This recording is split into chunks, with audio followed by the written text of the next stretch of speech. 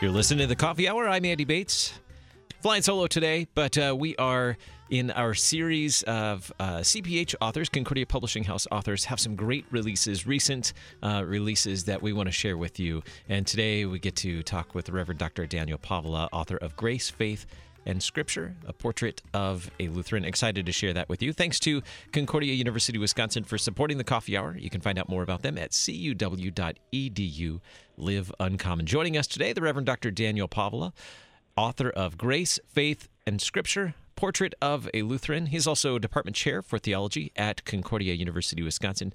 Dr. Paavola, thank you so much for joining us. Hey, thank you, Andy. It's great to be with you and with everybody who's listening. Tell us what are the chief things that you wanted to cover, that you wanted us to learn in your book, Grace, Faith, and Scripture? I think it's a picture of the portrait of that Lutherans could be identified with. People know us for a few things. Think about your neighbors. They know 2, 3, 4 things about you. Is that the whole story? Well, no, but it's enough to make you distinctive from everybody else in the neighborhood. What can we say about Lutherans that makes us distinctive and winsome to the rest of the world? Lots of things, but it seems to me these 3 classics could be brought out to begin the portrait of what a Lutheran is in a winsome way. It, on the one hand, to make us distinct, and also really, I hope to welcome people to consider becoming a Lutheran. Adult members, adult confirmation class would be a perfect use of the book as a way to explain, okay, who are we? And here's why you might want to join us as a Lutheran. So these 3 have been around, of course, since Reformation as hallmarks of us.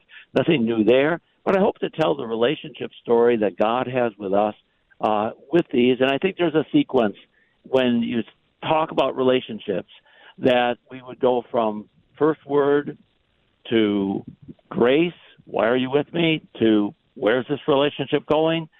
That's the journey of Scripture, grace, and faith. In your book, you use stories, particularly stories about relationships, to teach us. What do you like about stories and how they're useful in teaching?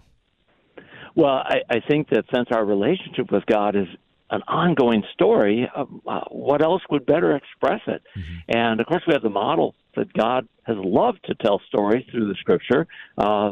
Jesus, of course, his parables are stories that amazingly tell us his story in terms that we already know and can understand. Things that, we're familiar with, seeds and rocks and families in conflict. We know that. So I think it's a biblical model. It's also an ongoing model, so that my beginning to tell these stories, I hope, opens the doors for people in discussion to continue. My little book is not the whole story, but it, I hope, begins, for instance, again, with a pastor and his new members class, with a Bible study group, with a book club group, for them to continue relationship stories that fill out the whole package that we're doing. So it seems to me that, especially when you start with Scripture, you're starting with a story. Grace, Faith, and Scripture, the title of the book, also the 3 themes or topics that you delve into in the book.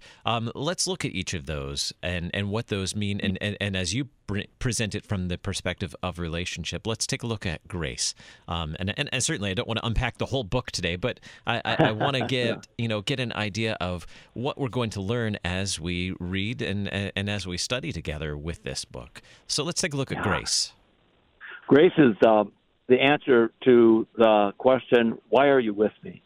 If you're in a relationship, especially let's do a dating relationship, I hope you're with somebody who you look at and say, I think she's out of my league.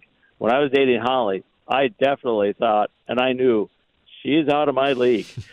So why are you with me? Hey, there's only one answer, grace. It wasn't my appearance. It wasn't the money. It wasn't the 73 Ford Maverick I was driving, which was a terrible car, by the way. It boils down to grace. Well, why has God begun this relationship with me? Well, if I've got an answer in and of myself, I missed the whole point, because it's not about me being somehow worthy of it. The answer to the question that we've got to ask, why are you with me, God? And God smiles and says, good thing you asked. The answer is grace. It's mercy. It's undeserved kindness.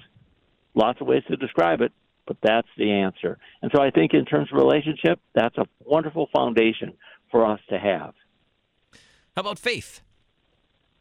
Well, faith is the where's this going question. I live with 20-year-olds at Concordia University every day. They love it. It's wonderful. They fix my phone. They tell me how things work in the world. It's just great. But my wonderful 20-year-olds, and I did several impromptu surveys on this question, really helped me with this. When in a relationship do you start asking, where is this relationship going? Now, there's a wide range, and you can imagine.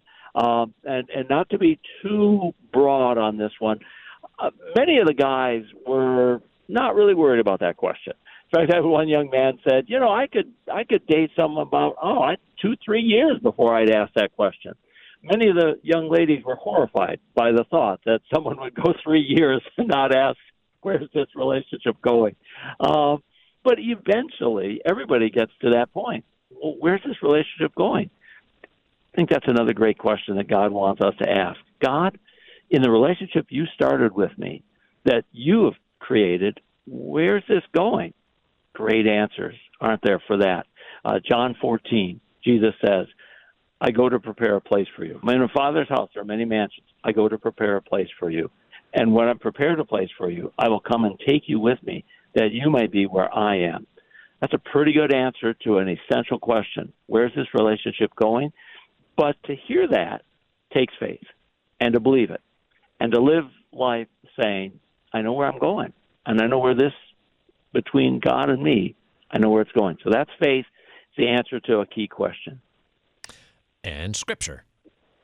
Well, somebody's got to say the first word. In the book I talk about how Holly and I first met, which I do remember. By the way, she's sitting right next to me here. She says, I don't remember the first time we talked in front of the cafeteria at Minnesota State University where we were students. But I do remember. She says, I don't remember because I don't know exactly what she was wearing. But she looked good. I know that. Somebody had to say the first word. I probably said, hello. But that started the relationship. And we've been married 40 years.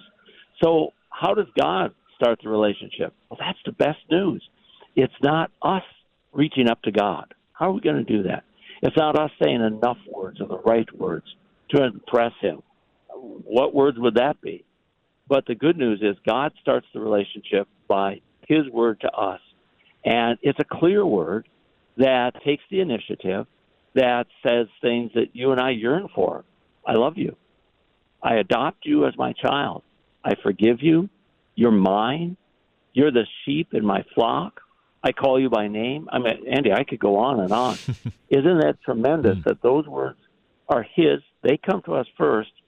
And if we're daring enough to say, I have a relationship with God, well, I'll tell you what, it's not my doing or my words. It's his. He began the relationship because he spoke first. How would you picture either an individual or a group using your book, Grace, Faith, Scripture, for a study, whether it's an individual or as a group? Mm-hmm. Well, at the end of each chapter, anticipating that, I've got 7 discussion questions that I think, again, a book study group, a pastor with a new members class, the classic, Sunday morning, 9:30 between services, Bible study or after church. Any one of those would be a really good place to use those. And, of course, my 7 discussion questions, that's not the whole of it. It's just a start. I know that the very talented leaders throughout the church are going to do far more than what I gave them to begin with. Also, then, at the end of each chapter, I give you more resources. And I direct you to specific places in some of our Lutheran classics, Small Catechism, Large Catechism, Book of Concord, the hymnal, and I used LSB there, but you certainly could go back in our history, but I used LSB, of course. Law and Gospel, Walther's Classic. And so I give you very specific places to go. Oh, many of the articles in the Lutheran Study Bible. So I highlight those along with the discussion questions. And so read the chapter. I would say start with my discussion questions. Look at those other resources. I would say at least the Small, Large Catechism and the hymns that I chose for you are a great place to go, and you'll build that discussion. And also, you'll open up, maybe for some people, a new resource beyond my book. And they've never read all of Walther's Law and Gospel, for instance. Well, here's a great chance to dive in.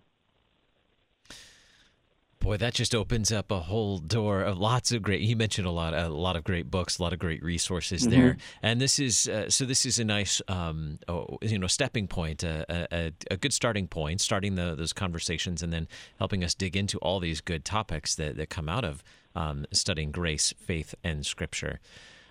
How can we find your book, Grace, Faith, and Scripture? CPH would love you to go to their website. I believe there's other vendors who may well have it stocked by now, but it is very new, and CPH has them.